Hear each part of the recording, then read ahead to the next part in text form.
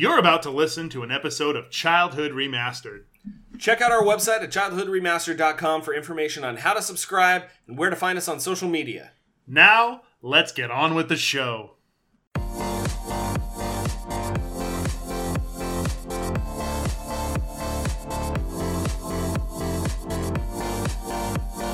Hello and welcome to another edition of Childhood Remastered. This is the podcast where we look back on the cartoons and TV shows and movies of our youth and see if they're still worth a damn. Or not. Or not, which is far too often the case. I'm Sean. And I'm Chris. And today we're going to be reviewing a movie that I watched when I was younger. Did you watch this movie when you were younger? I did. You did. Yeah. This movie is from 1994. And it's called The Pagemaster.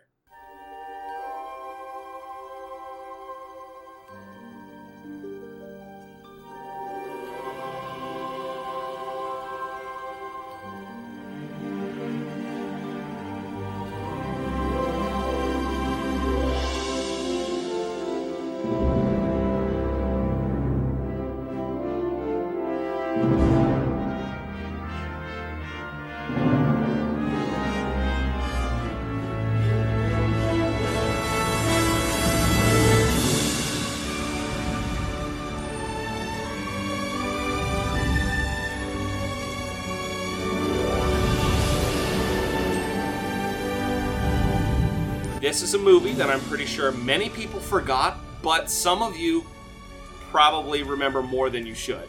Yeah, I'm one of those people because I am too. I remember the movie pretty fondly. This was another one that my grandmother had that we watched fairly regularly. I mean, not like we watched it every time, but I remember watching this movie more than once, on video once it came out. I definitely saw it in the theater.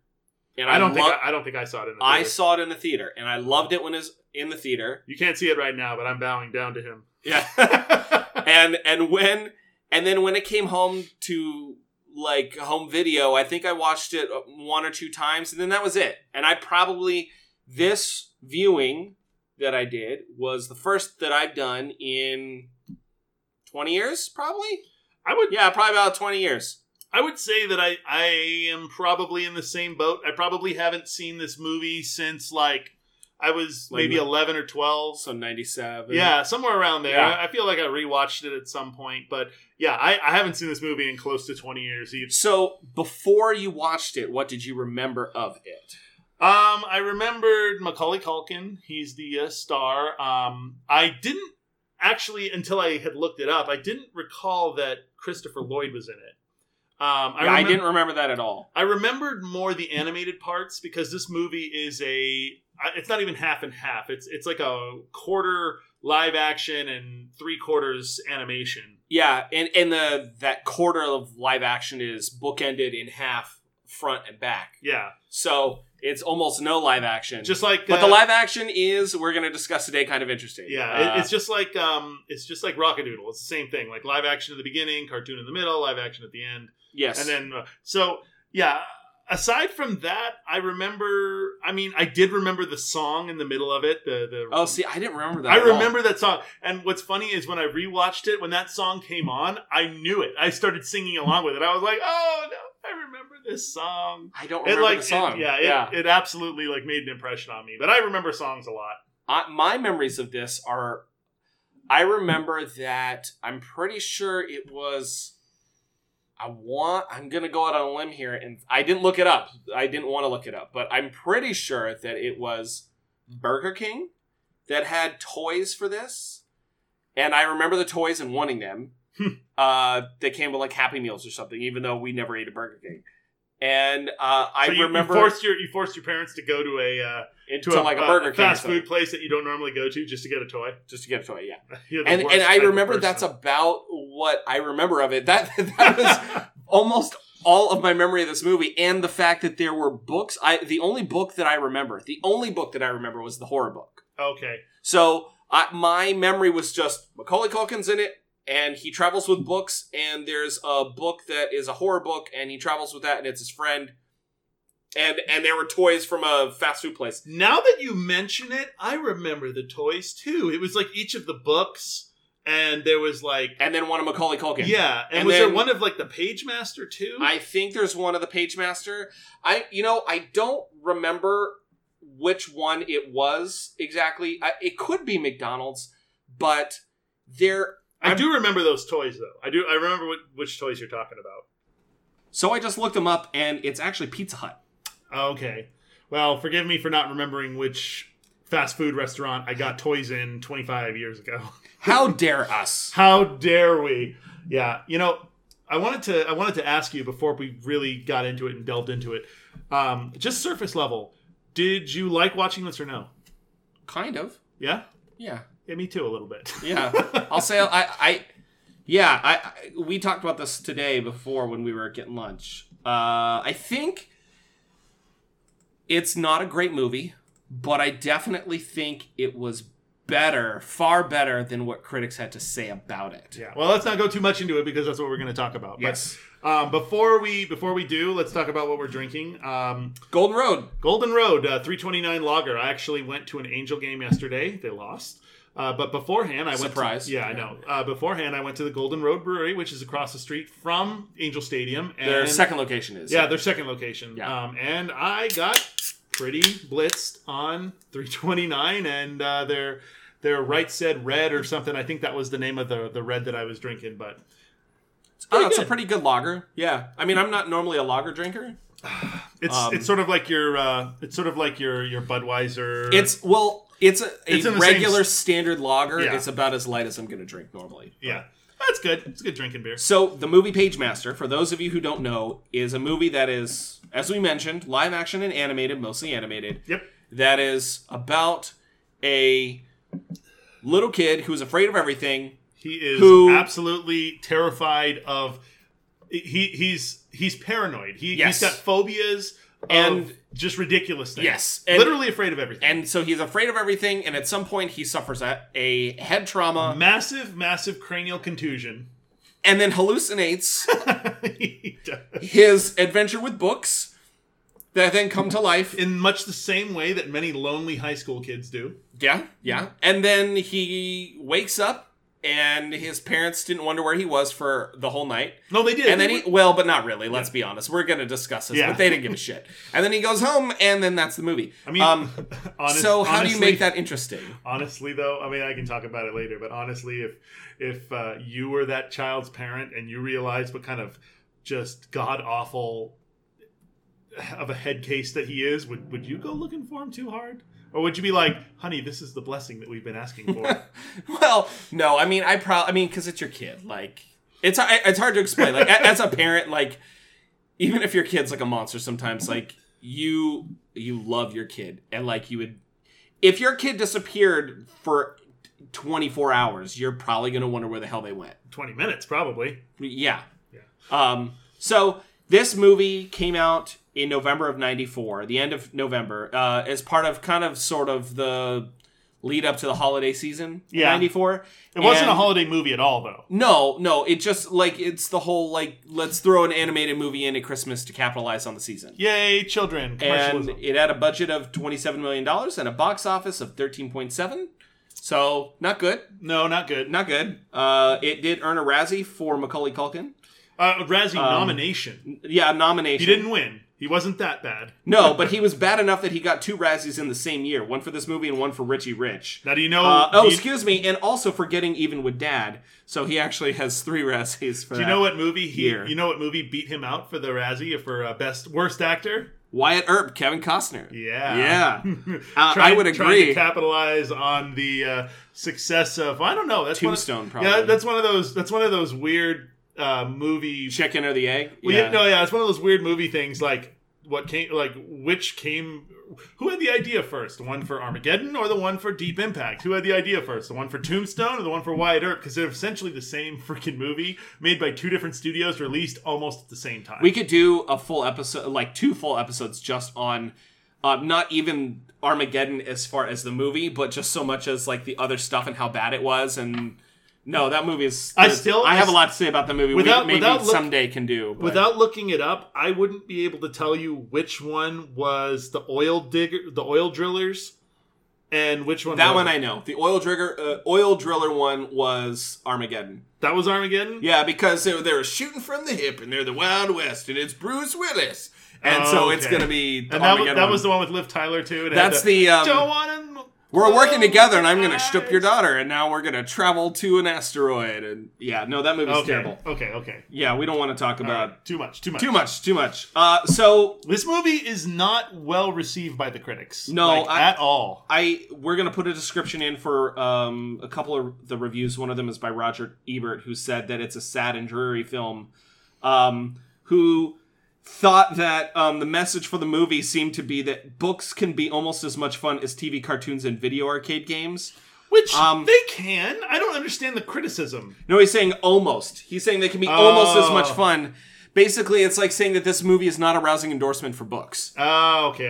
Why get a book when you can just have a video game? Which, I understand his sentiment, but I disagree with it after watching the movie. I think he's wrong. Yeah. One of the few times in which...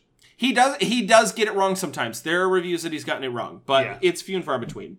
One of the reviews at the time from Variety, a guy named Brian Lowry, said that the film's principal appeal for adults would be in its abbreviated running time. Yeah. Which, that's a dick thing to say. Yeah. The movie's only like an hour and 15 minutes long. So I always do all of this research before I watch the movie. And I was reading these reviews and quotes and thinking, oh god, this is going to be terrible. So did the in doing the research and reading the reviews, did that lower your expectations for the movie? Yeah. And so watching it, you had a better feeling about the movie then? I think so. I think so because I remembered it as being fun, but thinking just on the surface, remembering what I remembered, this sounds like a stupid movie.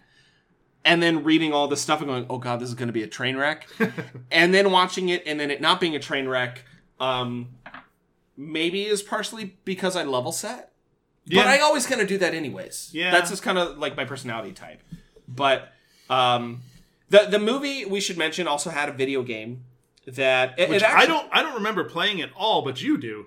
Yes. So, well, it actually had a couple versions of video games. There's one for PC that I never played because I didn't have a PC as a kid. But there was a version of it that was on home consoles, Genesis, SNES, NES, whatever.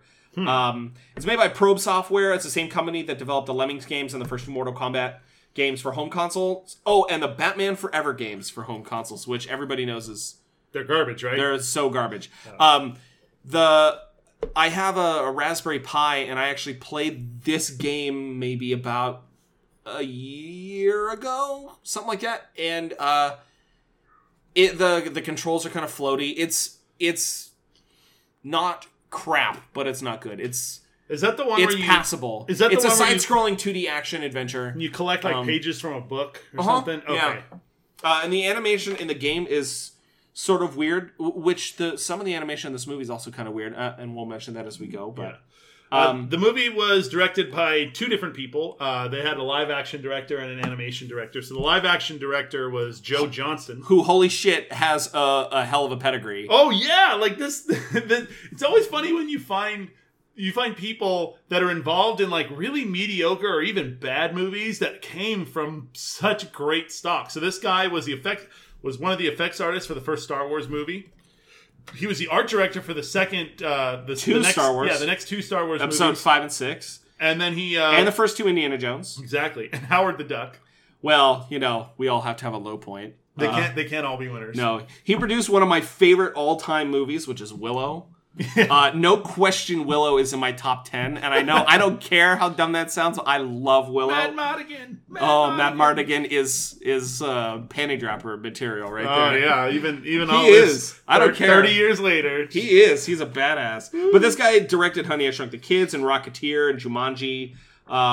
Jurassic Park 3. Captain America. So interesting. I didn't put this in here, but...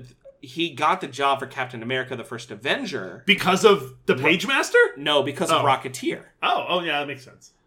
Also, the Rocketeer is probably also my top 10. I love me some Rocketeer. And they're remaking it, last I heard. But that movie also has a game, not so good. But God, the Rocketeer is so good. I watched it not that long ago. And he was a production designer for the first... or for the first two live-action Ewok movies, which they played a big part in my childhood. Sean, not at all for me. Sean is begging me that we never cover these. My experience with those movies is the like short clips that they used to do like the safety things in Star Tours. Yeah. That was it. That was all I ever knew about those movies. And then occasionally like a Saturday or Sunday afternoon they'd play them. I think I've seen one of them all the way through, but just bits and pieces of the other one. So, real quick rundown. The first one is some family that gets stuck on Endor. That's the one I've seen. Okay, and then they get captured by like a giant, and I think like one of the parents dies or something. Good. All I remember is that there's like a lake that you can go in but can't come out of. That some kid got trapped in. They saved him, and then some giants live there, which is weird. And then the second one, it's I think sure that's not Skyrim? No. That's a although. No, and then the second one is some old man who looks like Wilford Brimley, who lives in the forest. That's the one that they used for Star Tours. Yeah. And some little blonde girl with like a blonde afro and a headband. Yeah, she ends up getting taken care of by the old hermit who fights some weird goblin-looking people. So, I guess George Lucas gave him a paid sabbatical to attend SC Film School. USC. USC Film School. And he was asked not to return after a year because he, quote, broke too many rules. He has an Oscar for Best Visual Effects for Raiders of the Lost Ark. And also a Razzie for Worst Remake or Sequel because of his work on Jurassic Park 3, which lost to 2001's Planet of the Apes. Which just goes to show you that you can be really, really good and still put out really shit work. Oh, see, I was going to say it just goes to show that you can always do something shitty, but there's always somebody else out there doing something worse. There's always a shittier fish in the ocean. Yes. The guy who's head of animation for this, Maurice Hunt, was an animator for Black Cauldron and a character designer for Snorks. And the Completely Mental Misadventures of Ed Grimley, which is a cartoon that I am sort of proud that I've never seen. I have vague recollections. It's a movie it's a cartoon show based off a SCTV skit. Yeah, Ed Grimley, played by Martin Short. Yeah, and it's I watched some clips of it. Actually, back when you and I very first started the recording process for this podcast, back in like July of last year, I remember watching some clips for this and sending you a text or something about it, and then watching some of the video. It's bizarre. It's very weird.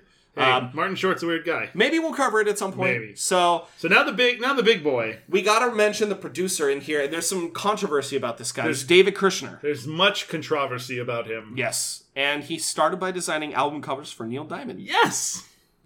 My mom's favorite singer.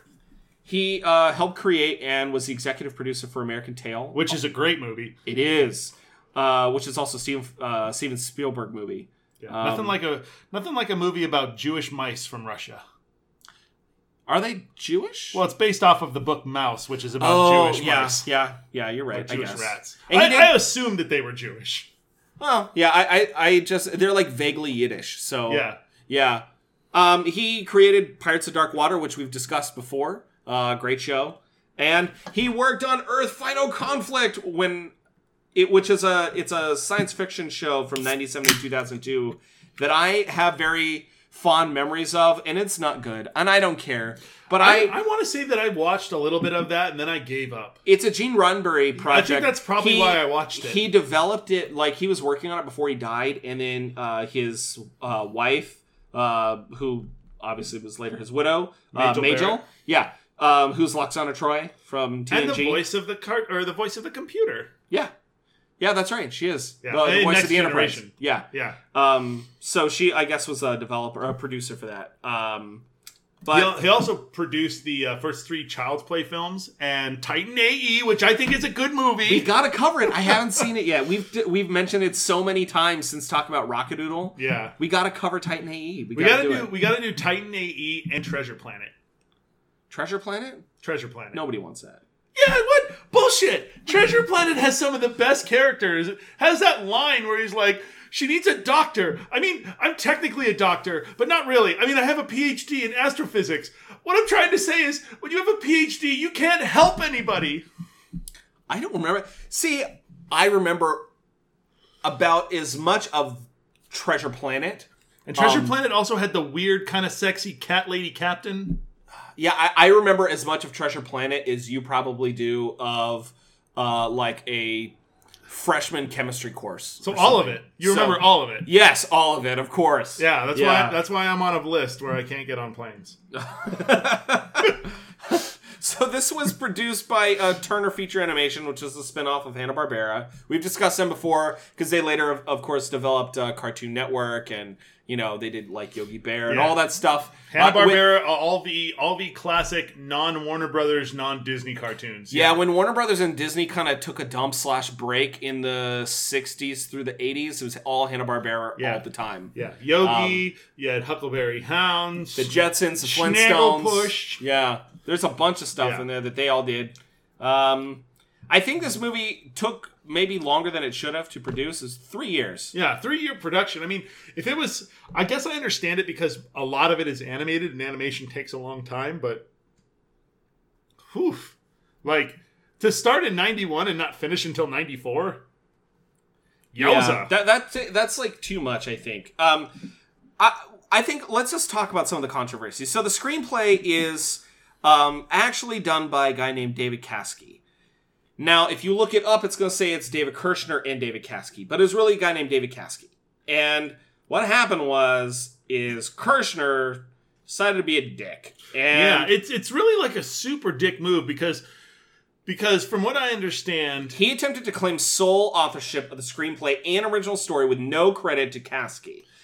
And he did almost none of the development work on the script either. Yeah, because Caskey was the one that came up with the original screenplay, like the idea for it. And the way Kirshner was able to come in and try and claim sole creative ownership of the movie is because there was like a weird like provision in the Writers Guild of America about how the writing credits were attributed for animated stuff versus movies. Live action. And because the movie was mostly animated, Kirshner argued that Caskey shouldn't get writing credit. Well, it said they were trying to argue that the WGA didn't have jurisdiction to determine credits. Mm-hmm. Because they're the ones who basically ultimately decide. Yeah.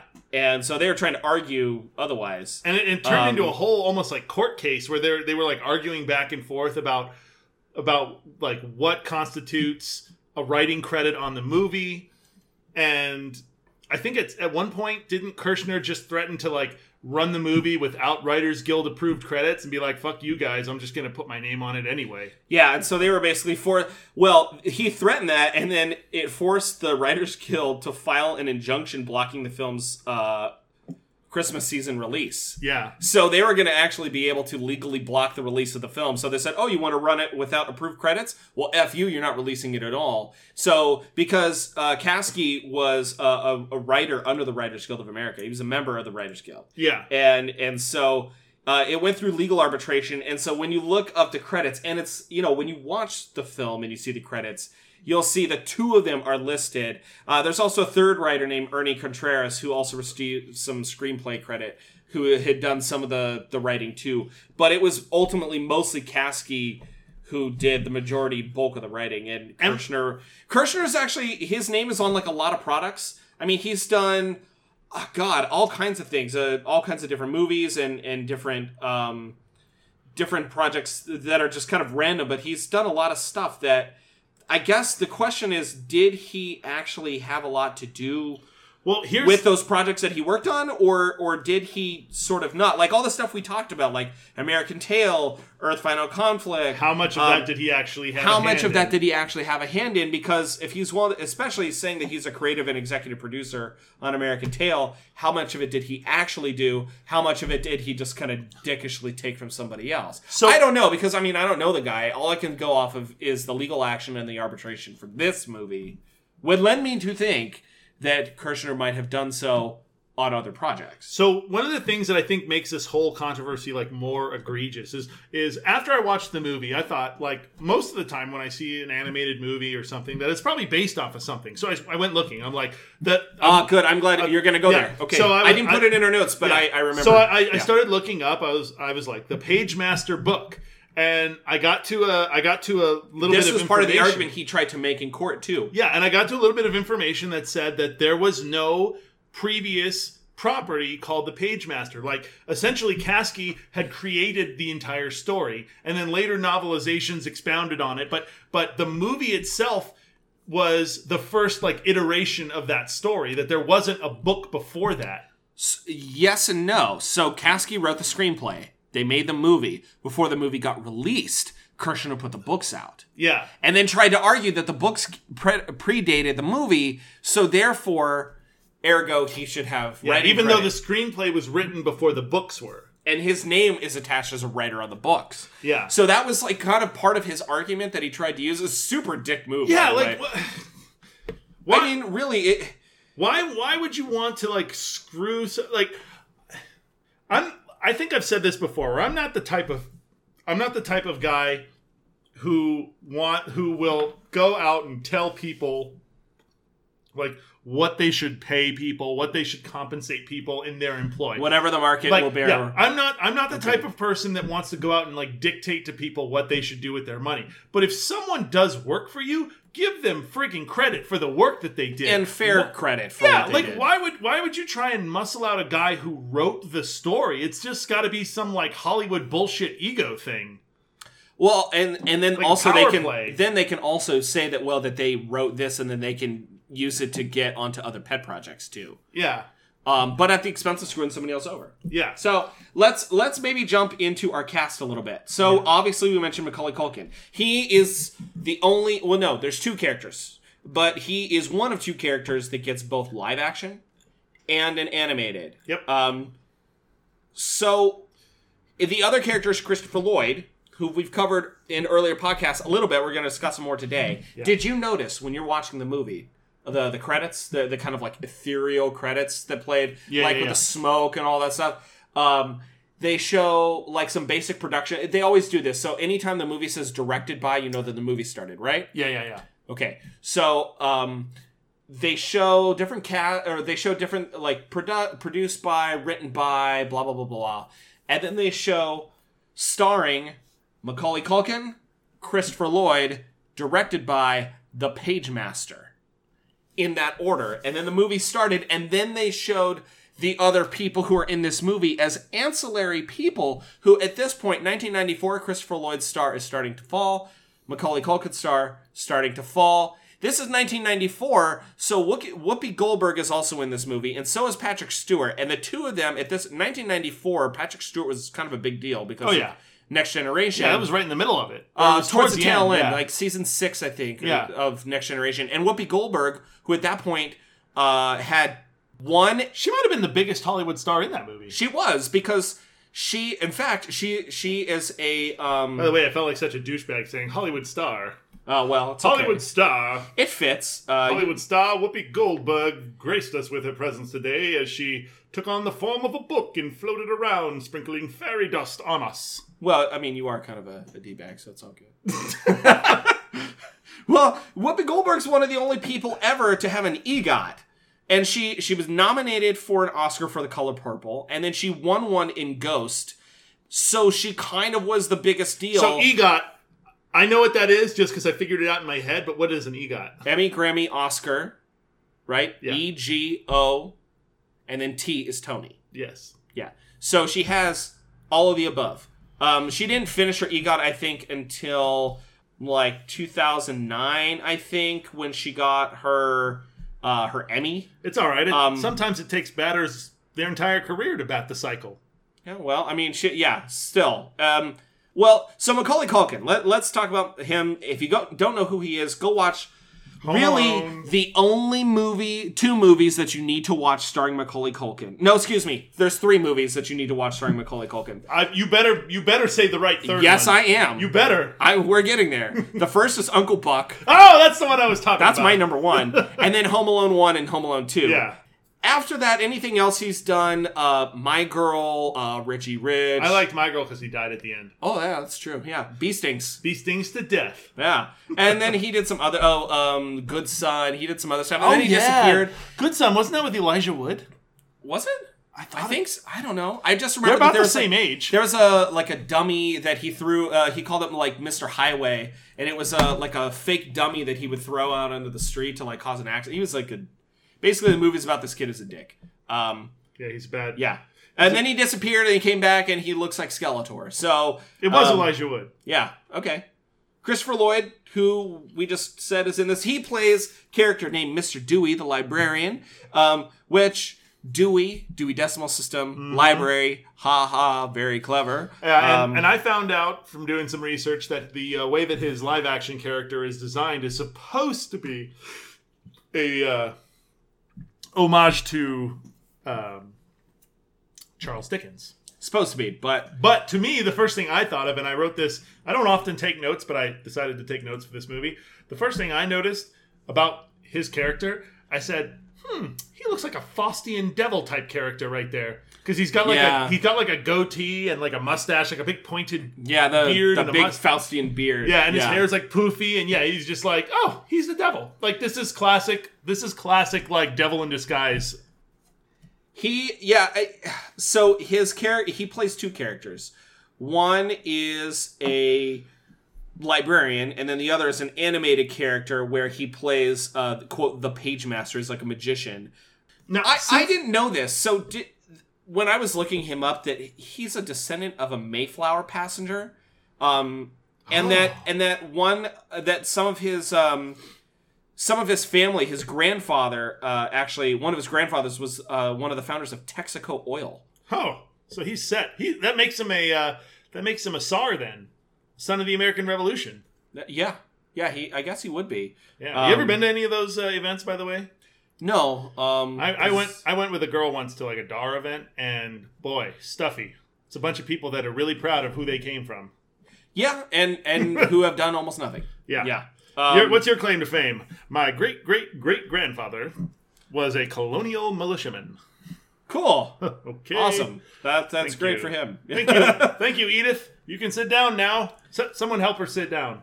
No. Oh, she's got it. It's the inbreeding. That's what it is. Yeah. So Christopher Lloyd obviously is Doc Brown. Yeah. From my favorite movie series. Yeah. Back to the Future. And of course Judge Doom from Who Framed Roger Rabbit. Probably one of the most traumatizing characters from any children's... For a small kid, yeah, absolutely. When he destroys that little boot, the little shoe. Oh. Kathy still cries about that. You know what movie I really liked him in, though? When it looks up at him and he's like, "What are you doing? You're killing me!" And then it just... Dip! Yeah. One of my favorite movies that he was in was Addams Family Values, the second one, where he married that woman named Debbie with the blonde hair, and he was all crazy in love for that Valley Girl woman. Who was, she was actually a murderer who was just after him for his money. And the family then, when they found out that she was like this Black Widow murderer, they all admired her. They're like, oh, she's normal. And then, those actually, I think the second one is better than the first one. When they go to summer camp. Oh, you know what? I had the biggest crush on Christina Ricci too. Yeah, I did too. And so that was about the same, because she's like our age, or she's a little older than us. I think she's like 2 years older, whatever, same age. Yeah. So like 13-year-old Christina Ricci in that movie, I was like 11-year-old me was like, oh, the hormones are kicking in. The hormones. Hormones. Oh, the other character that I always remember Christopher Lloyd from, which is a little bit on the obscure side, is Switchblade Sam from 1993's Dennis the Menace. Did you ever see the live-action Dennis the Menace? I did, but I only remember that movie was Walter Matthau. Yeah, Walter Matthau is Mr. Wilson. Is Mr. Wilson, but Dennis, at some point, I think he gets kidnapped. Well, he thinks he's running away or something, but everybody else thinks he got kidnapped, and he gets, quote, kidnapped by Christopher Lloyd's character named Switchblade Sam, who's this, like, escaped convict. And then basically, Dennis the Menace drives him crazy by doing all this awful stuff to him. Like, I think he puts, like, a hot poker in his hand, and he gets, like, stung by bees, all just this like terrible stuff. And I remember that movie very fondly. It was one of my favorites as a kid. I remember him a lot from the movie Anastasia. Oh, it's Rasputin? Yeah, but he's not Rasputin's singing voice. That was Jim Cummings. No, yeah, who's also in this movie. Yeah, he is. There's actually a lot of crossover in this. So let's get to the other two people that are in the live action, and then I want to talk a little bit about the live action before we get into the voice cast. Okay, so the other one is the mom of Macaulay Culkin's character. No, first of all, Macaulay Culkin's character is Richard Tyler, but I'm never going to call him that through the rest of this podcast. I'm calling him Macaulay Culkin. Yeah. Okay? I put in my notes like Rich Like I just call him Macaulay Culkin. Mac. I just We'll call wrote him Mac. Like my notes say Culkin. I'm not writing Richard Tyler. Rich Tyler. Nothing. It's Macaulay Culkin. So Mel Harris played his mom in this, and she's basically known for a character in the show 30 something. The last guy that I want to mention is Ed Begley Jr. And he's done a lot of things actually, but the one thing that I always remember him for is Henry Starling from the 2-episode arc in Star Trek Voyager, where Voyager travels back in time to like the late 90s, and this guy gets a hold of a time machine and starts like releasing. Remember that? Yeah. The time cop technology he starts to release, and then that's how they get a hold of it. That's how the Doctor gets his hollow emitter. Yeah. No, I remember that. Okay, yeah. So. Okay, he's done other things. He's done like A Mighty Wind, For Your Consideration, Best in Show, and those kinds of things. Spinal Tap. Yeah, all the Christopher Guest ones. Yeah. Which I think I've mentioned before also. So, before we get into the animated part, because this was where most of my notes were from. It was from the live action part in the beginning. So the live action part in the beginning, and just as a quick overview, is the kid Culkin. He's afraid of everything for some crazy reason. His dad is building him He's afraid of tuna. He's afraid of tuna. Canned tuna. No. Remember, he's not afraid of tuna. He's afraid of the mercury in the tuna. That I was setting you up for the line. Thank you. So his dad's building him a treehouse, even though he's afraid of heights and afraid of ladders. If I remember right, he has like an AED and like a first aid kit in his bedroom. Like he's got all kinds of stupid shit, weird stuff. So, like his dad in the movie, he talks about how his dad signed him up for Little League, and Macaulay Culkin brings a medical journal to show that getting a concussion or a head injury can cause brain cancer, and that shin splints cause blood clots in the legs. I'm just like, what kind of messed up kid do you have? How did you end up with a kid like that? I signed him up for Little League. He drove everybody crazy with statistics about how you can develop tumors from being hit in the head with a ball. Did you know that shin splints can lead to blood clots in the legs? Claire, he brought in a medical journal. Nobody wanted to play after that. I mean, I understand, like, being a weird, inquisitive kid. I was that kid, too. But that just seems, like, so tropish. Yeah. Like... So what propels the plot in the beginning of the movie is that the kid... So his dad is building him a treehouse. And he wants the kid to go to the hardware store and get him a bunch of nails. 1 pound of these nails. Yeah, and he hands him a nail. He says, give me 1 pound of these. And so the kid's like, no, I don't want to. And he's like, go! So he goes and gets on his stupid bike, his stupid BMX that has all kinds of safety features on it. If this is not a sign of the times, I don't know what is. Because basically, well, first of all, like, it's like a white family in suburbia. And the dad sends the kid to the hardware store by himself to pick up a box of nails. There's no way in hell that would happen today. No. Never. This is like Astoria, Oregon with the Goonies, where the kids are just roaming around doing whatever the hell they want. I mean, I had a childhood like that. No, I did too. Yeah, I mean, I definitely would have been sent to the store to pick stuff up on a bike. That was totally a normal thing. Sent to the store to pick up cigarettes for your dad or beer. Well, my dad didn't smoke or drink. Oh, well, he smoked a pipe, but yeah, so do I. Yeah, he smoked a pipe. So, so he gets sent to the store. He gets mocked by some other kids because he's wearing like a giant raincoat and a giant helmet, and his bike makes a beeping sound every time. Hey guys, look, Richie Tyler. Hey, check out his clothes. Hey Tyler, where'd he go? In the moon? Get cable on that thing, Tyler. Hey, what's the matter, you chicken? What's the matter, wuss? Got your training wheels? And it's you know what it is? It's the forklift backup noise. It is, but it makes the sound whenever he's moving.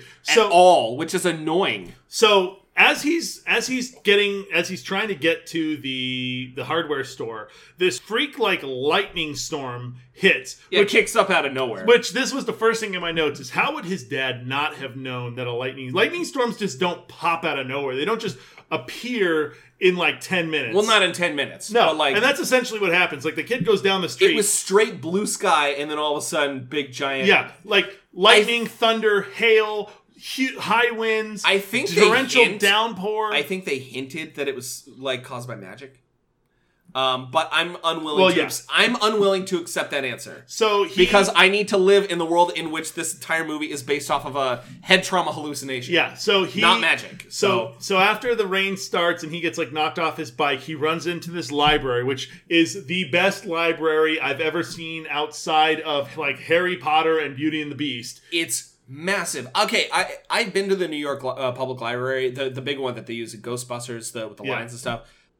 This rivals that, or is better. It's like if you took... There's a room with a giant rotunda that's like the size of your apartment that has like 8 different like octopus arms of hallways leading off into different directions with a giant like Michelangelo fresco on the ceiling showing all of this like crazy... It's just ridiculous. I was going to say, it'd be like if someone took the like U.S. Senate building and turned that into a library. Holy and shit! filled it with books. Seriously, it's massive, and there's like marble and these like giant columns. So for like some Midwestern like shitty small town public library. Yeah. So, like if anything, it should be like 2 portables connected to each other by like a crappy wheelchair ramp, one for fiction, one for nonfiction. Yeah. That's it. So Macaulay Culkin, Rich, he goes in there and. The librarian, Mr. Dewey, is like, "Oh, welcome, little child. You're here." Welcome to the library, young man. Don't tell me. You're here for a special book. Stop. Allow me to guess. I have a talent for guessing what people need. You're in need of a fantasy. Brave knights, mythical fairies, ferocious dragons. Look, all I want is... Adventure, of course.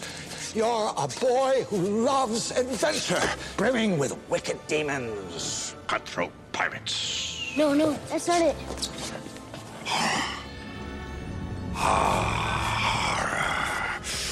Evil demons, wretched monsters, haunted houses, graveyards. Yes, it's horror for you, boy. I'm sure of it. And he's like, "Look, I just need to use the phone, buddy. Where's your phone?" And he starts talking to him. And this is, I was telling you at lunch, this is where he has problems with understanding personal space. Yeah, this is where Christopher Lloyd, I don't know if it was written into his character or what, but he gets super rapey. So he gets really close. Not in a way that any kid is going to pick up on. No. But as an adult, it definitely makes you uncomfortable. So what he does is why are you so close to my kid? He gets Get really away from my close kid. to him and he says, "What you need is a fantasy or an adventure or horror." And all I could think of was, okay, he's describing his date with the kid. He's describing... and in order. Yeah, no, exactly. He's like, "I'm going to take you out and we are going to have an amazing time. Then I'm going to have a fantasy and then your horror Yeah, no, starts." it's a fantasy. Like, we're going to go out and do something that's really fun, and then we're going to have an adventure. We'll go on a nice car ride, and then the horror story will start, because that's where I'm burying your body in the fucking desert. Because I was going to say burying his fist in his behind, but or whatever. Or whatever. Yeah, and I said he's basically describing how he's going to seduce him, rape him, and then dispose of the body. That is actually sort of accurate. Yeah, and to your point, I put down, like, where is this library? I want to go to this library. I want to just live in that library. Seriously, he like gives directions within the library where he says things like head northeast and then west at the rotunda. Like, go that way and then go that way. If the library is big enough to tell somebody to head in a direction that they would need a compass for, it's too big for a small town. That's like essentially give it. That's like the beginning of Legend of Zelda. That's like give the kid a map and a compass and be like, "It's dangerous to go alone. Here, take this shit. You won't." And then he tells him, like, if you get lost, just look for the exit. And that becomes like a trope in the rest of the movie. Is that when it goes to animated? He's looking for the exit to get out of the thing. And then the last thing that I'll mention before the animated part starts is in the rotunda. it shows the main stories that they're going to cover in the animated part. It shows Foreshadowing. super foreshadowing. In the middle of it all is the Page Master, a Gandalf-looking motherfucker that has, instead of beard, like his normal beard, like curls up like pages, like paper. Yeah, and his hair does too. And so you have the Strange Case of Dr. Jekyll and Mr. Hyde. You have Moby Dick. And you have Treasure Island. And there's a couple other stories, but those are like the main three that get dealt with. And there's also a dragon, but there's not really a story associated with the dragon. It's just like it's a dragon. It's just a dragon. There's things hinted at, like there's fairies, the Queen of Hearts, there's like random stuff that's Hounds like of the Baskervilles. Yeah. So now when we get to the he slips. That was the other thing. Is so to there's water on the floor and he slips. He's drenched in water. And from outside. This was the last note that I made, was that he's standing there and it makes a point to show the water dripping off of his jacket. Yeah. And he literally does not move. He doesn't turn around. He doesn't take a step. He just sort of like goes, "Huh!" and he slips on the water that's on the ground. That reminds me of those videos of people faking slip and falls in supermarkets. Yeah. Yeah, that's kind of what it looks like. Like he just intentionally jumped up, threw his feet in the air, landed on his back, and then asked for a workman's comp. Yeah, so he slips and falls, smacks his head, and this is where the hallucination starts. Right, and I'm sticking to it's a hallucination. And cue animated part. Cue animated part. So the first book that he comes in contact with is the book Adventure, which is this swashbuckling gold adventure book that sort of looks like a stereotypical pirate. He's got an eye patch and a peg leg. He's got every piece of pirate paraphernalia. Ooh, that was a lot of P's. Yeah. Besides a parrot, that's another P. Where's the son of a sea biscuit knocked me from me crow's nest? Where's he be? Where's he be? So here be the lubber who knocked me on me poop deck, and with no apologies too. He's got an eye patch. He's got a hook. He's got a pirate peg leg. Yeah. Patched. He's a patched peg leg pirate with a prosthetic hook and no piercer and no parrot. Yeah. Yeah. And it's done by Patrick Stewart. And what I like about this is that Patrick Stewart does not. I mean, he doesn't do a British accent. Now, first of all, Captain, my captain. Okay? Oh, Captain, my captain. Hashtag swoon. Okay. sorry, not sorry. Patrick Stewart is like my jam. But Patrick Stewart doesn't sound 100% like Patrick Stewart here, so I think he does kind of a good job. No, he gets that like that pirate act, like the thing is with Patrick Stewart, if he throws 100%, no matter what he's doing, even if it's something like this, he's not going to half-ass it. He's not the most famous actor in this entire movie, but he's I'm not even going to say arguably, he's the best actor in this movie. Yes, he is. He's the one who fully commits. Oh, absolutely. Except maybe Frank Welker or some of the smaller characters. Jim Cummings maybe, but you know, those are voice actors. That's like something they're used to. So, Whoopi Goldberg is in this too, but Patrick Stewart... Wait, by the way, Patrick Stewart, was this his first voiceover role? I don't think so. What would he have done before this? I guess that's not important. Sorry, I sidetracked. No, this might have been his first voiceover work. I just wanted to briefly say that when he recorded this, him and Whoopi Goldberg did all their recordings together in the same room. Because they were buddies. Yeah, they were. They were buddies from Next Generation. By the way, we'll get into it in a little bit, but this movie has a lot of Star Trek connections. Lots of Star Trek people. Which makes me very happy, and I want to go watch a lot of Star Trek now. So, no problems for me on that. He started his career... with the Royal Shakespeare Company, and he received the 1979 Laurence Olivier Award for Best Actor in a Supporting Role for Anthony and Cleopatra on West End. He is not for nothing. This guy is a legitimate actor. You may know him only as Jean-Luc Picard or Professor X, but he is like a legit actor. Right now he's starring on the TV show Blunt Talk. We can't talk about him though without mentioning Next Generation. And so something that I thought was kind of cool about Next Generation is that during the filming of the first season, he lived out of his suitcase because of his skepticism that the show wasn't going to succeed. He didn't think that it was going to be No. And then he said that he realized he had become famous when, quote, it really wasn't until the first season ended when I went to my first Star Trek convention. I had expected that I would be standing in front of a few hundred people and found that there were 2,500 people and that they already knew more about me than I could ever possibly have believed. Yeah, that'll be about right. So he basically was Captain Picard from 1987 to 2002. multiple series, episode, basically all of TNG, a couple episodes of DS9. He's one of the several movies. He's one of the only one of the only actors from Star Trek, really, that didn't get typecast. That's true. No, Katie Mulgrew.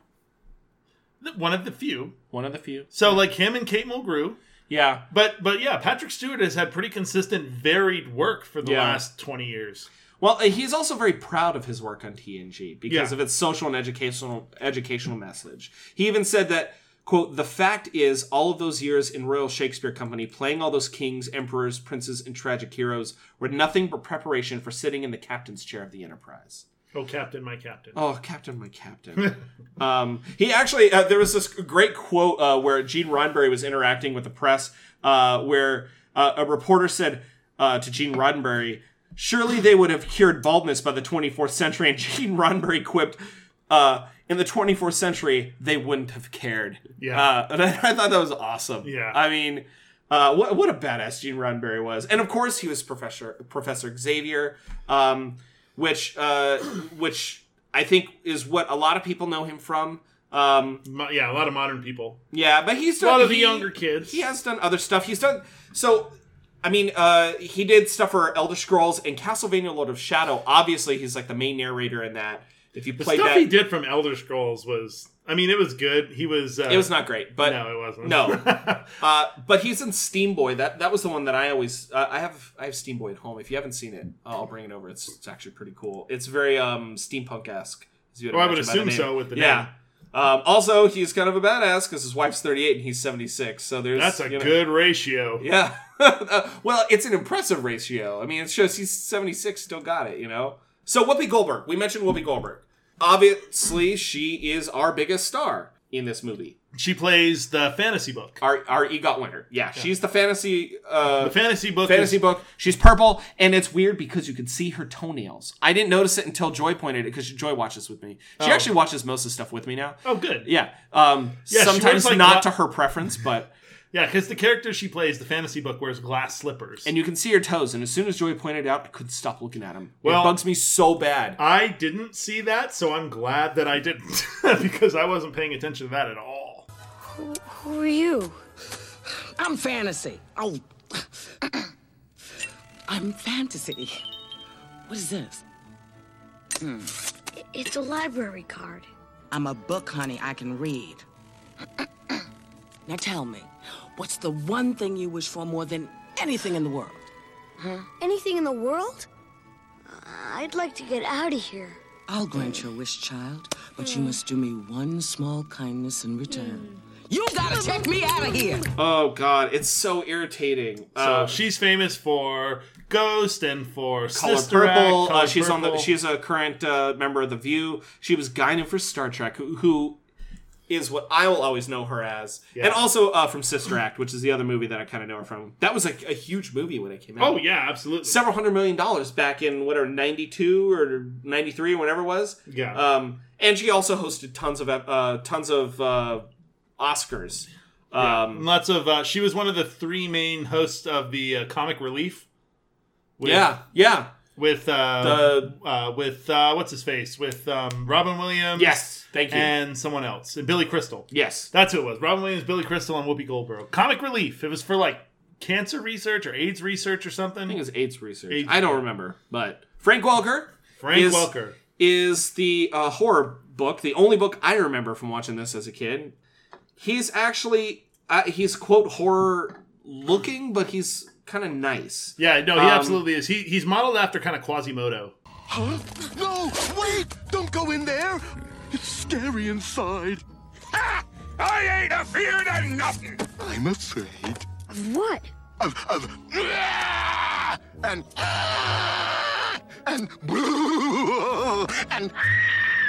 We've discussed Frank Welker many times on this, but this is the first feature film in which he's a major character. So I kind of want to spend a little time on him today, just because... In the book, it's funny, his character, he's modeled as Quasimodo, and there are a few times where he yells Sanctuary. Yeah, when he's being dragged by the Dr. Jekyll, Mr. Hyde. Yeah. Or whatever, and he's like, Sanctuary! Master! Sanctuary! Yeah. Help, Master! Don't leave me! There's no way to treat a library book. Sanctuary! Sanctuary!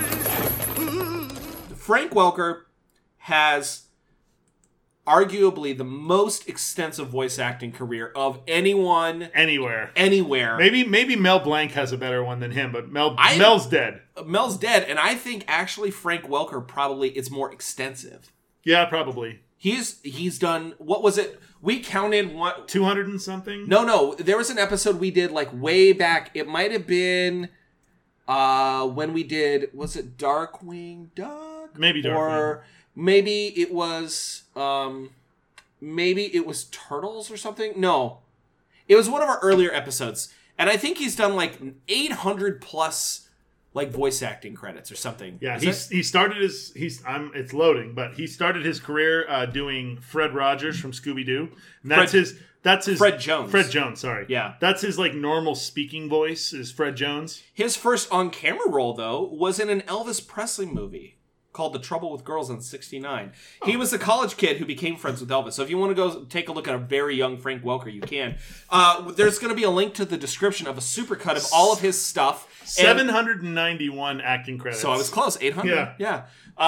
There's also a supercut we're going to put in the description of.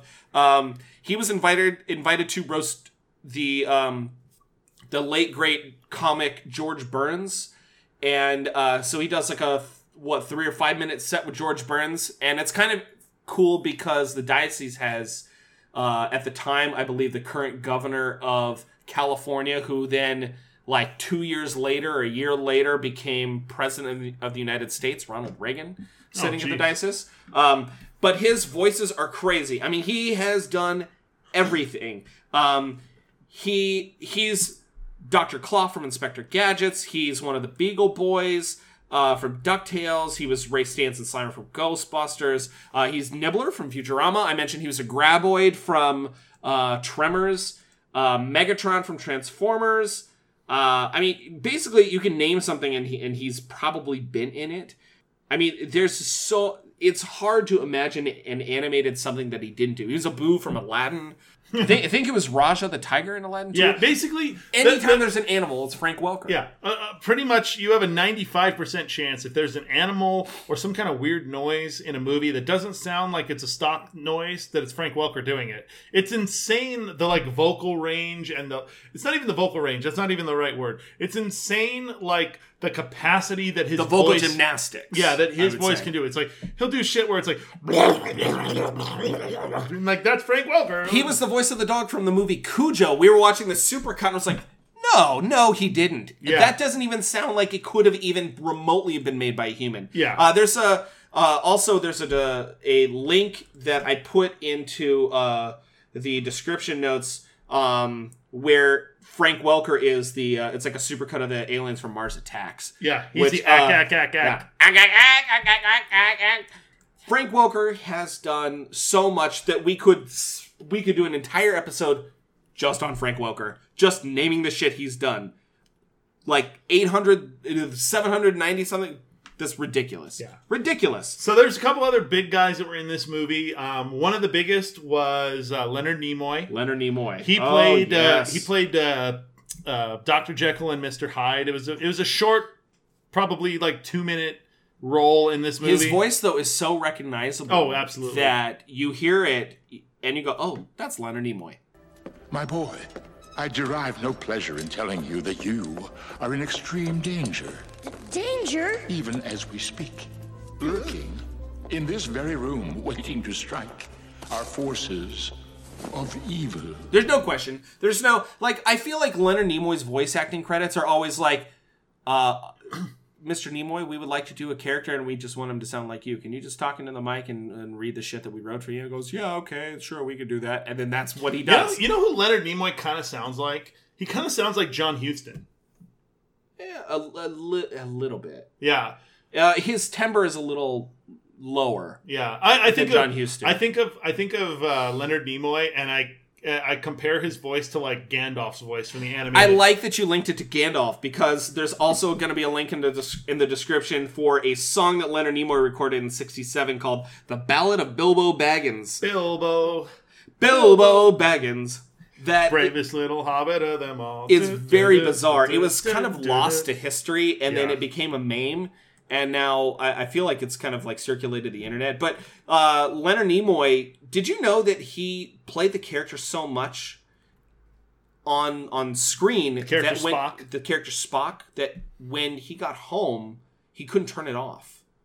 I can see that. If you're doing the same thing for a long time. He said each weekend during the original run of the series that he would be in character throughout Saturday and halfway into Sunday, behaving more like Spock. Logical, rational, thoughtful, less emotional, and finding calm in every situation. I'm sure his wife loved that. Well, they got divorced later, so probably not. That's probably because he had alcoholism issues and stuff. But he would start the cycle all over again on Monday, so he'd get like half a day break. But he was obviously lifelong friends with Shatner until his death, actually. And I guess we could go into another whole episode about Leonard Nimoy. There's a great documentary about him, and there's all kinds of stuff. It's called For the Love of Spock. I think we mentioned it before. Yeah, his son did it. His son did it. Yeah, and it's actually very good.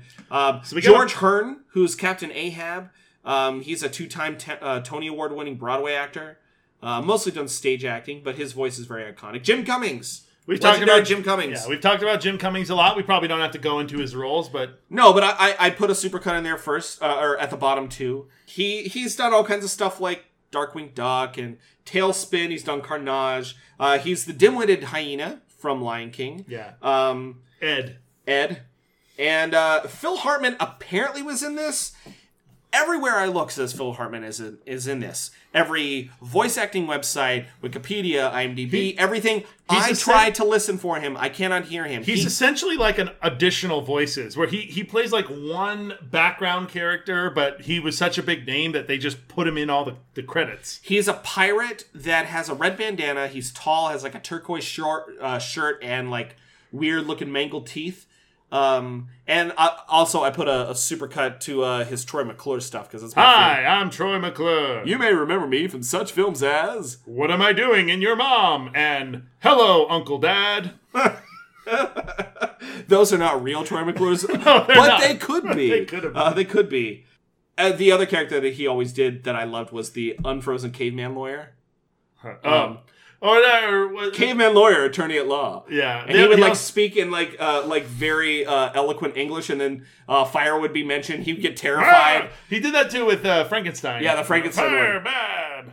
Yeah, he was also Lionel Hutz, attorney at law. Yeah, Lionel Hutz. Oh, Lionel Hutz. If you ever want to go back and watch some old episodes of Pee-wee's Playhouse, he helped to create the character of Pee-wee with Paul Rubin. They co-created the character of Pee-wee back when they were in the Groundlings. Up in LA in 75. Good times. If you go to the Groundlings Theater in LA, there's pictures of them like framed and stuff on the wall. Have you ever done I have not. I've walked by it though. Oh, you should go. It's cool. It's in Hollywood, isn't it? Yeah, it's not expensive either. It's maybe $40 a ticket, and you can go. I walked by that and the Upright Citizens Brigade Theater they have down there too. Oh yeah, there's a Upright Citizens Brigade will do guerrilla theater sometimes in LA. If you like follow stuff on Twitter every once in a while.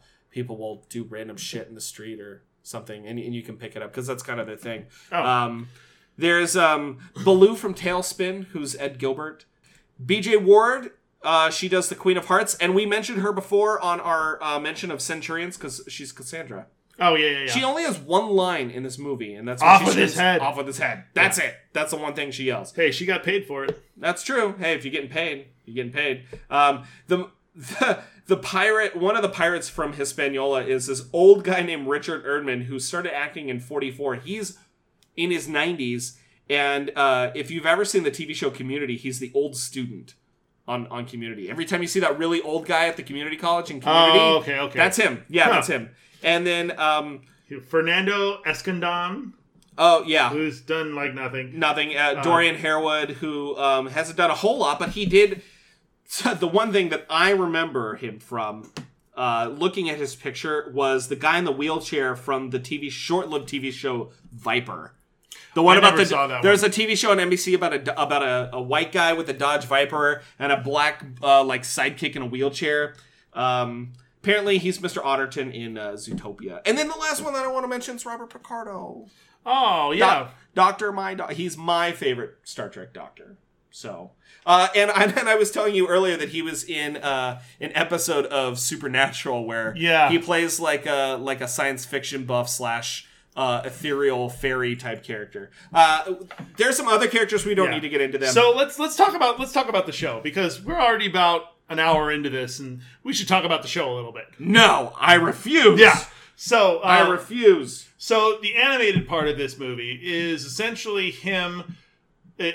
Macaulay Culkin's character trying to overcome his fear and like find the hero within himself to make it to the exit of the library. Yes. And like grow as a person and grow as a human being and whatever. And he has to go through the 3 different lands essentially. They start in horror, and it's the Dr. Jekyll and Mr. Hyde, and then they transition to adventure, and they get to the Hispaniola and the Treasure Island. And then to fantasy. And then they go to fantasy, where it's Gulliver's Travels, and then it turns into just some generic, like, fantasy dragon slaying nonsense. There's... It's weird because the transitions are sort of random. Yeah, and they're not truncated on anything. It's not like they go through a door and now they're in adventure's realm, and they go through another door and now they're in fantasies. It's just sort of like their adventure in whatever they were doing ends, so now they're in the next section. Like they get out of Hyde's castle or Hyde's house, and now they're in adventure. Well, like, so what happens is Macaulay Culkin he encounters Adventure the book, then encounters Fantasy the book. And then they're running. They mistakenly open a Hound of the Baskervilles book, and they run and open up a book in the bookshelf, run inside, and then they end up in sort of the horror area for like no reason. Yeah, and then they encounter the horror book. You have to imagine it that they're running to different sections of the library.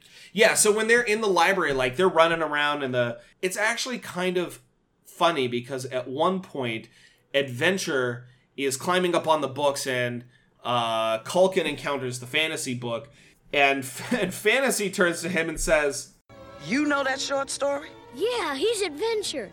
Honey, that's what they all say. I heard that! I'll have you know, I'm a classic! Mm-hmm. A classic misprint.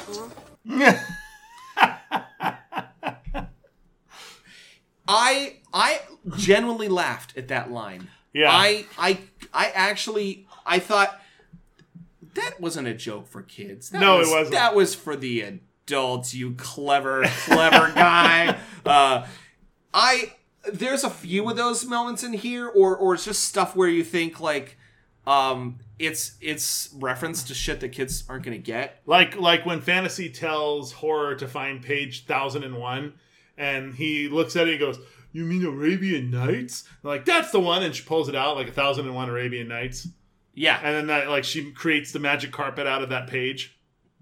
Well, when I was watching this at that point, my wife was watching it, and she said something like, "Oh yeah, I guess Arabian Nights would be under fantasy."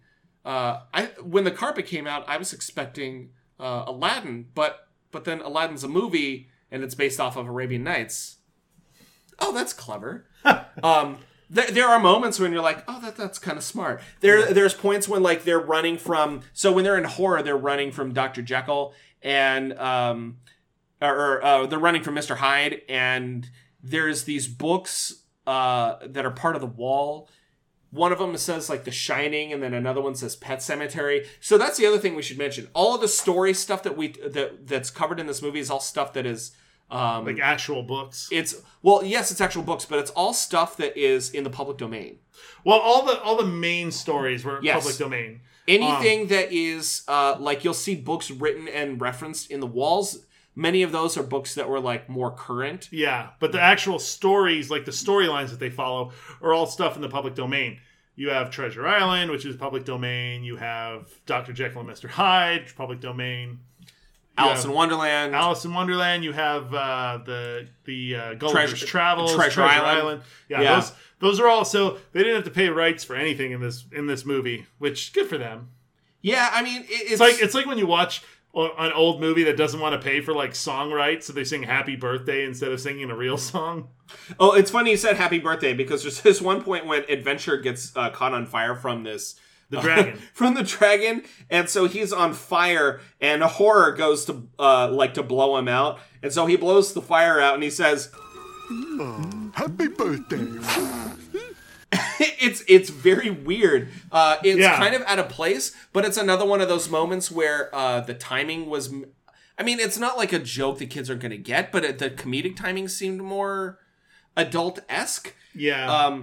There's a point when Captain Picard Adventure, whatever, I'm gonna call him I'm just gonna Captain Adventure. Look, my notes say Captain my Captain. That's what I wrote. I don't even care.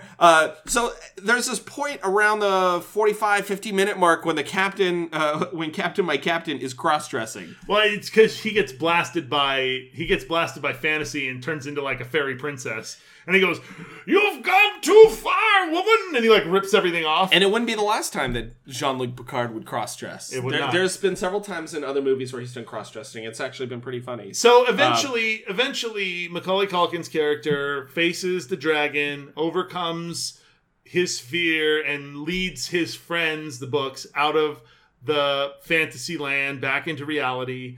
And he gets dropped back into his body. It was like the whole thing was an out-of-body experience. So his animated body drops into his physical body, and then the 3 books drop alongside him. Oh, that's like right at the end when Fantasy turns to him and says, Baby, you're the greatest.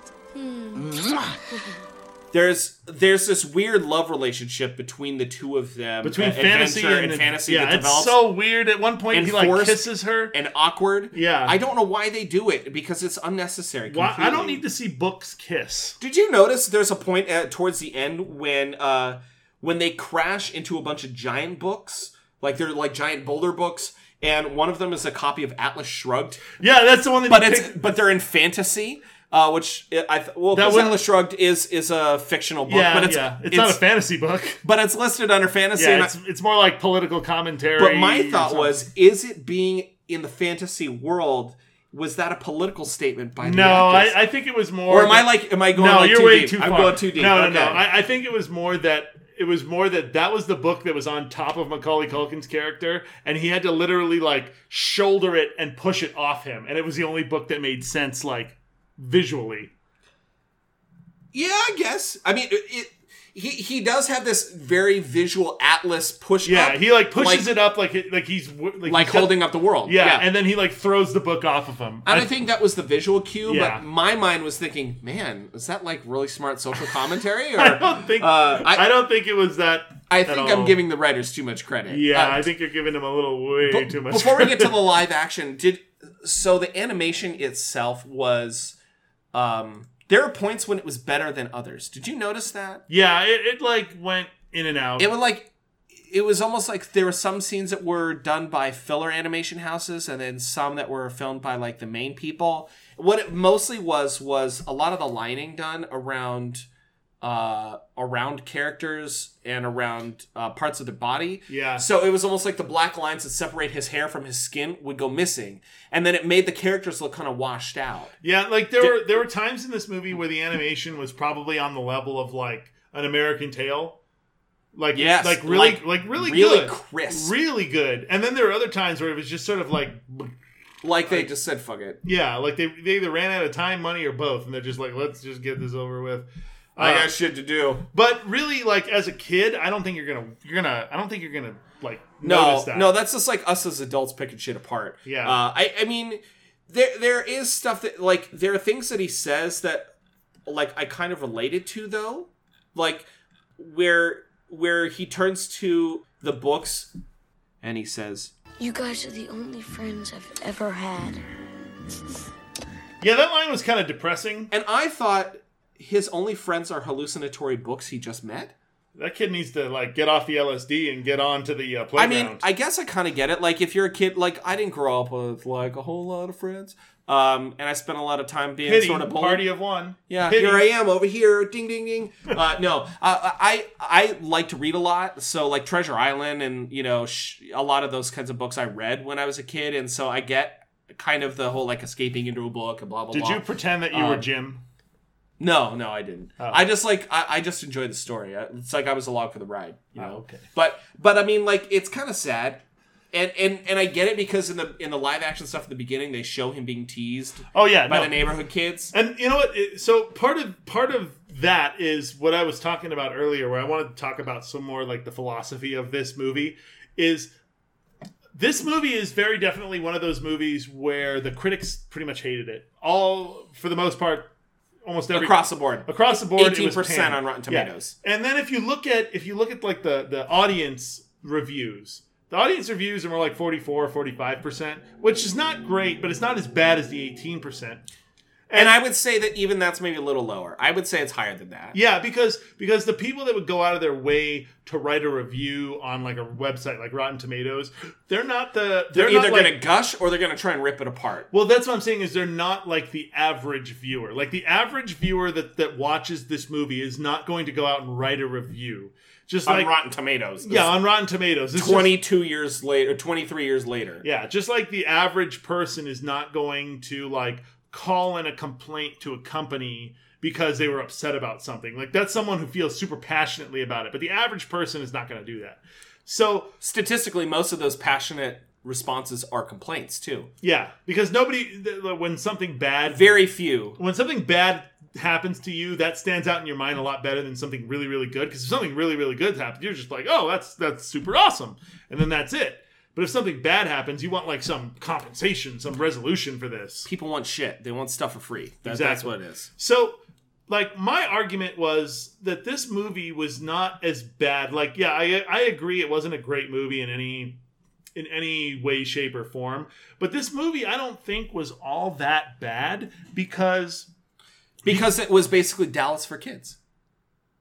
Oh, it was all a dream? It was all a dream. No. Ooh. You know, I'm stealing that from my wife. She was he wakes up like after he gets to the eggs in the animated world. He wakes up and it's live action, and she goes, "So it's basically Dallas for kids?" Yeah. Because she missed the first like 20 minutes of the movie.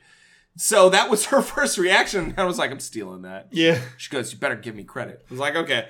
Well, no, so this movie is. It touches on some points of like growing up. It's your classic Joseph Campbell hero's journey where he starts out in like a really bad place. Like he's scared. He has no friends. He has no like social, like it's made apparent through what the parents say when he eavesdrops on him. He even hears them like in their critique of him. Yeah, like which is sad. He has no friends. And he admits he has no friends. And he's afraid of everything. He's afraid of everything. He has no mechanism to make friends because whatever he is, he's autistic or he's just socially maladjusted. He has no real way. I would actually argue he might be a little bit in the spectrum because he's fixated on, he has obvious fixation, right? He has issues with socially interacting with other people, with expressing empathy. His dad falls off the ladder in the beginning, and his first response is, do you have tingling in your toes? Not, are you okay? Do you have tingling in your toes? Which is like a kind of a displaced way to ask if he's okay. So the idea of showing empathy is an issue. I would argue that it's very possible. I mean, we're not going to get into like clinical diagnoses of a fictional Macaulay Culkin character in a 1994 film here, but I would argue maybe he has some sort of spectrum disorder, and he's trying to relate to the world around him, and this is maybe part of his. This is maybe his way to get to a coping mechanism. Yeah, and you know what's funny? It sounds so silly to say this out loud, but the Page Master makes at the end when he meets the Page Master after he defeats the dragon, and he meets the Page Master with the other books. The other books are like, oh my god, this is like the god of our library. So like he gets to the end and it's animated. And it's the Page Master, and they have this interaction, and then it goes live action. Yeah, but during that animated interaction, all the books are like, oh my god, it's the Page Master. Like, they're all bowing. And the kid is like, he's like, hey, fuck you, asshole. You're the one that put me through all this shit. And he's like, of course I put you through it. And they're like, well, what the hell? Why didn't you just show me where the freaking exit was, guy? And he's like, well, what kind of an adventure would it have been? What would you have learned if I just teleported you to the exit. Essentially telling him, like, look, you've grown as a person throughout this entire ordeal. And I made that happen for Yeah, you. like, I facilitated this growth in you because I put Serious you... emotional growth. Yeah, because I put you in these situations where you had to, like, ignore your fears and ignore and overcome all that stuff. And take charge of the world around you, Yeah. and to make a leap of faith in trust. To both... And to care about something. Yeah, and to express empathy. And it was both to progress physically, like to get to a different spot in the area, and it was to progress emotionally. And that shows at the end when he gets taken back to, like, the real world. You know, if we go off of this, then it... And I agree with you. I didn't even think about it in this way. And normally, like, I'm the one who gets, like, weirdly philosophical. But I miss this completely. But it makes a lot of sense. And I think that at the end of it, this movie is probably a deeper... This is one of the things that we've covered that's deeper than something we've covered in a long time. If this is the route we're going to go. Yeah. Unless we're talking... I mean, maybe Batman a while back when we did Batman. And maybe... I can't think of something earlier than that. But I would say this is actually a lot deeper than I was thinking it was going to be. Yeah, and no, that's what I... Like, reading the reviews, they're like, oh, this movie's garbage. Oh, this movie is really, like, surface level and blah, blah, blah. And maybe it's because the freaking reviewers were all surface level. And they're just like, oh, this more kid fodder bullshit. I don't want to watch this shit. And they're just like I mean... It's like Roger Ebert pissed off that the Tribune is making him watch fucking Pagemaster. Yeah, and I mean how many movies do they watch a week? Like, I can see how you get burned out if you're watching, like, a movie a day for a week and you're just, like, writing reviews. 2 or 3. Yeah, and you're writing reviews on that shit. But if you're, like, if you take the time, and maybe, you know, this could be completely me over analyzing it, but whatever. You can, like, even if you're over analyzing it, you can draw, like meaningful things out of it. And this kid went on a journey where he essentially, even if it was all a hallucination, he realized in his life that he was going in the wrong direction, that he was, like, acting in a way that was, like, detrimental to his own mental and physical health. And he consciously or subconsciously chose to go a different way. Yeah. And he completely changes his character, and he becomes more relatable because he's, like, a normal person instead of, like, a crazy person. I think maybe in that case, maybe spectrum disorder is maybe not the case, because that's a clinical diagnosis. It's not going to change. Yeah. But again, this was 94, so, you know, their understanding. I mean, I don't know. I don't want to say that it isn't the case. I felt like he was, and then his maybe redemption at the end, quote, redemption, is that oversimplified, like, unrealistic redemption. Like, in all those situations, a character is presented with a choice. Like, you have to either do this and move on, either X or Y. not do this and stay where you are. And he chooses to do something and move forward and save his friends, and, like, he actually challenges the authority at the end and says, like, what the hell are you? Whereas before, he probably would have never done that, because he was afraid of the But it does sound like he was challenging authority before, because he showed up to Little League with a medical journal to argue against head injury and shin splints. So he is probably Was he doing that more out of fear or out of, like, challenging? Oh, probably out of fear. Yeah. Probably out of his own agoraphobia. Yeah, he's just like, no, I don't want to do it because look at all this shit that can happen. But like I said, I might be thinking way too much about it. But, like, that's what left me. But I tend to think about this stuff when I'm watching movies anyway, because I normally do too. When I watched this movie, I got about halfway through it. I noticed my kid had a temperature of nearly 104. Had to take her to a walk-in. Yeah. So maybe you were a little distracted. And then we came back. We finished the rest of it while she was, kind of hanging out and not feeling so great. Which, by the way, she loved this movie. My 3-year-old loved this movie a lot. And when the animation part ended, it was back to live action. She got sad, and I asked her why, and she said it was because she missed the books. Yeah, and the books make a little cameo at the end in shadow form. Yeah. He takes the books home, the adventure, fantasy, and horror books. Keep in mind, his character's been missing for, like, all day. Yeah. He went out to go get nails, has been gone all day, and his parents basically went and drove through the neighborhood looking for him instead of calling the police. They come home, And mind you, they know nothing about his emotional transformation. They come home, and Macaulay Culkin is up in the treehouse that he hated and didn't want anything to do with, that his dad was building for no good reason other than he wanted his kid to have a treehouse. Yeah. There he is, sleeping up there with a bunch of random books. And they're like, oh, let's just leave him. And they go, oh, he looks happy. Let's leave him. Like, for all they know, he's sleeping off a concussion and needs to go to the hospital. But, this is 94. Yeah. I mean... Concussion... before the NFL really started looking at concussions. Well, it's also like a little bit pre helicopter parenting. Yeah. Well, my parents, we were talking about this before. Like, I definitely had a childhood where I was maybe 10 years old and my parents would say, go pick something up from the store, and I could go right off, I don't think to the neighborhood supermarket or the hardware store, pick something up and come back. I could be gone all day. I could be gone the whole day, hanging out with other kids. No question of where I am. Just come home for lunch, come home for dinner, and if somebody's bleeding or injured, let us know. That was it. I had a lot of freedom. I don't think my parents ever sent me to get something from the store, but there was definitely a lot of times where I was just like gone for most of the day, and then I would come back and be like, I'm back. And like, okay. Yeah. Thank you for leaving us alone. I got to sleep. And, essentially, and clean the house. But overall, like at the end of all this, did you like the movie? I did. Would you recommend it? You said Eleanor loved it, right? Yeah. I guess I would recommend this. To me, it's like innocuous. It's entertaining a little bit. Okay, perfect. That's a great way to look at it. It's not offensive. It's short. It's something that I feel like any kid could watch and find enjoyment in and not really have to think too much about it. I mean, people like numbers to quantify. If I was going to give this some sort of a rating, which I think is bullshit, I don't believe in the rating system, but I guess if I was going to try, I would say 6.5, 7. Like, it's harmless. That's a little higher than me. Like, I'd say 6.5. Yeah, 6.5, maybe. I'd say the animation's pretty good. The music. Oh, by the way, the music. Whatever you imagine.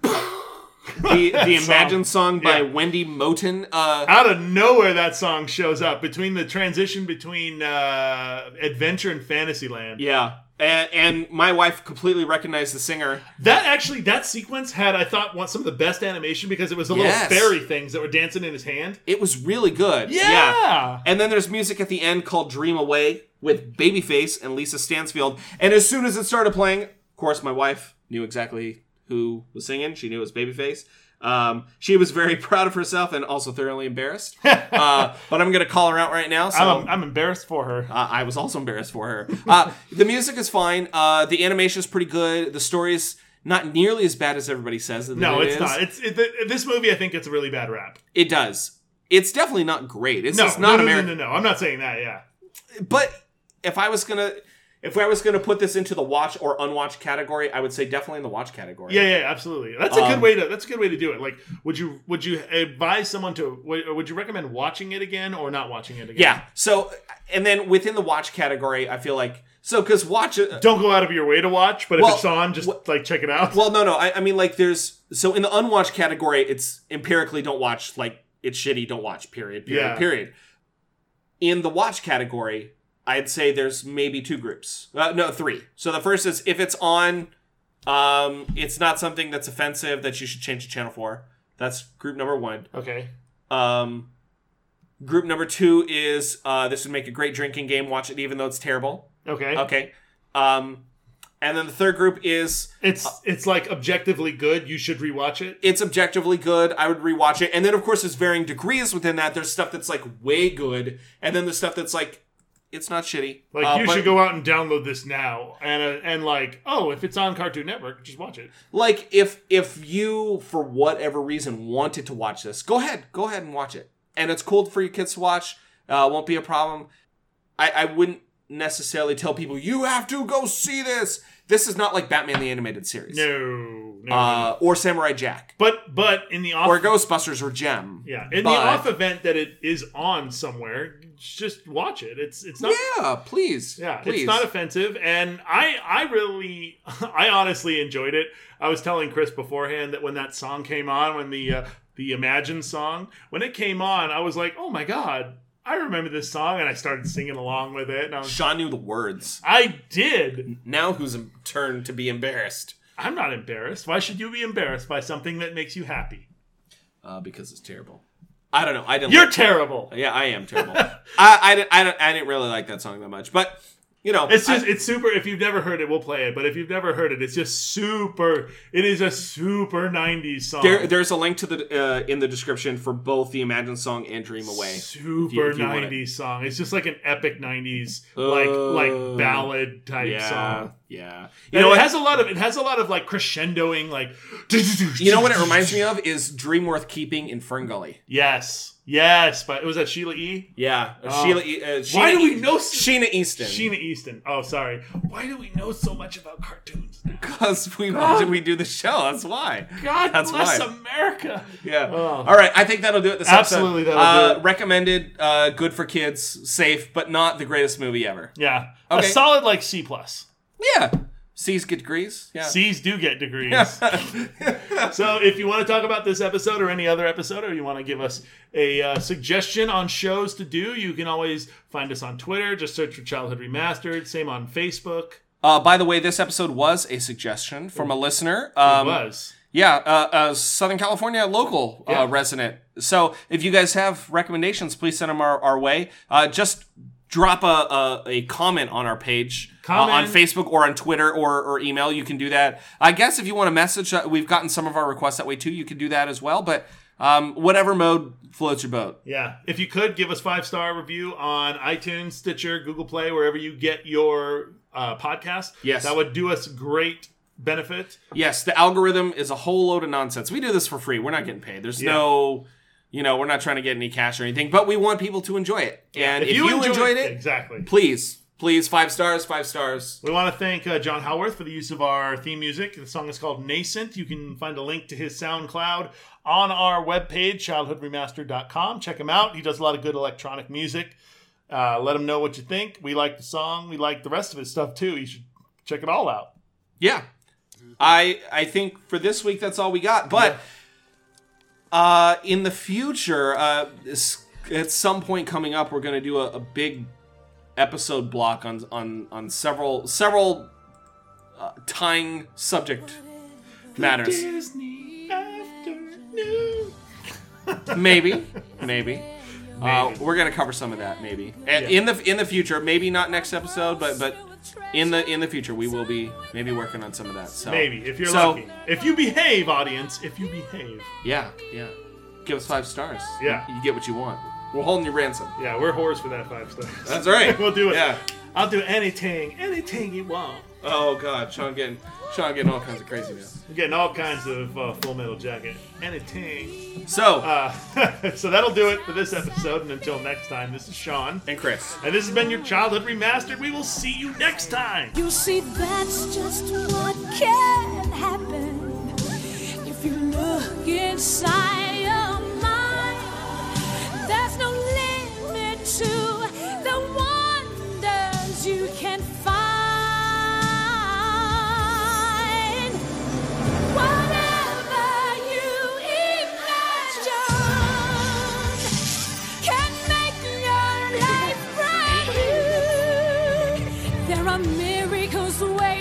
So keep concentrating, and I promise you that if you do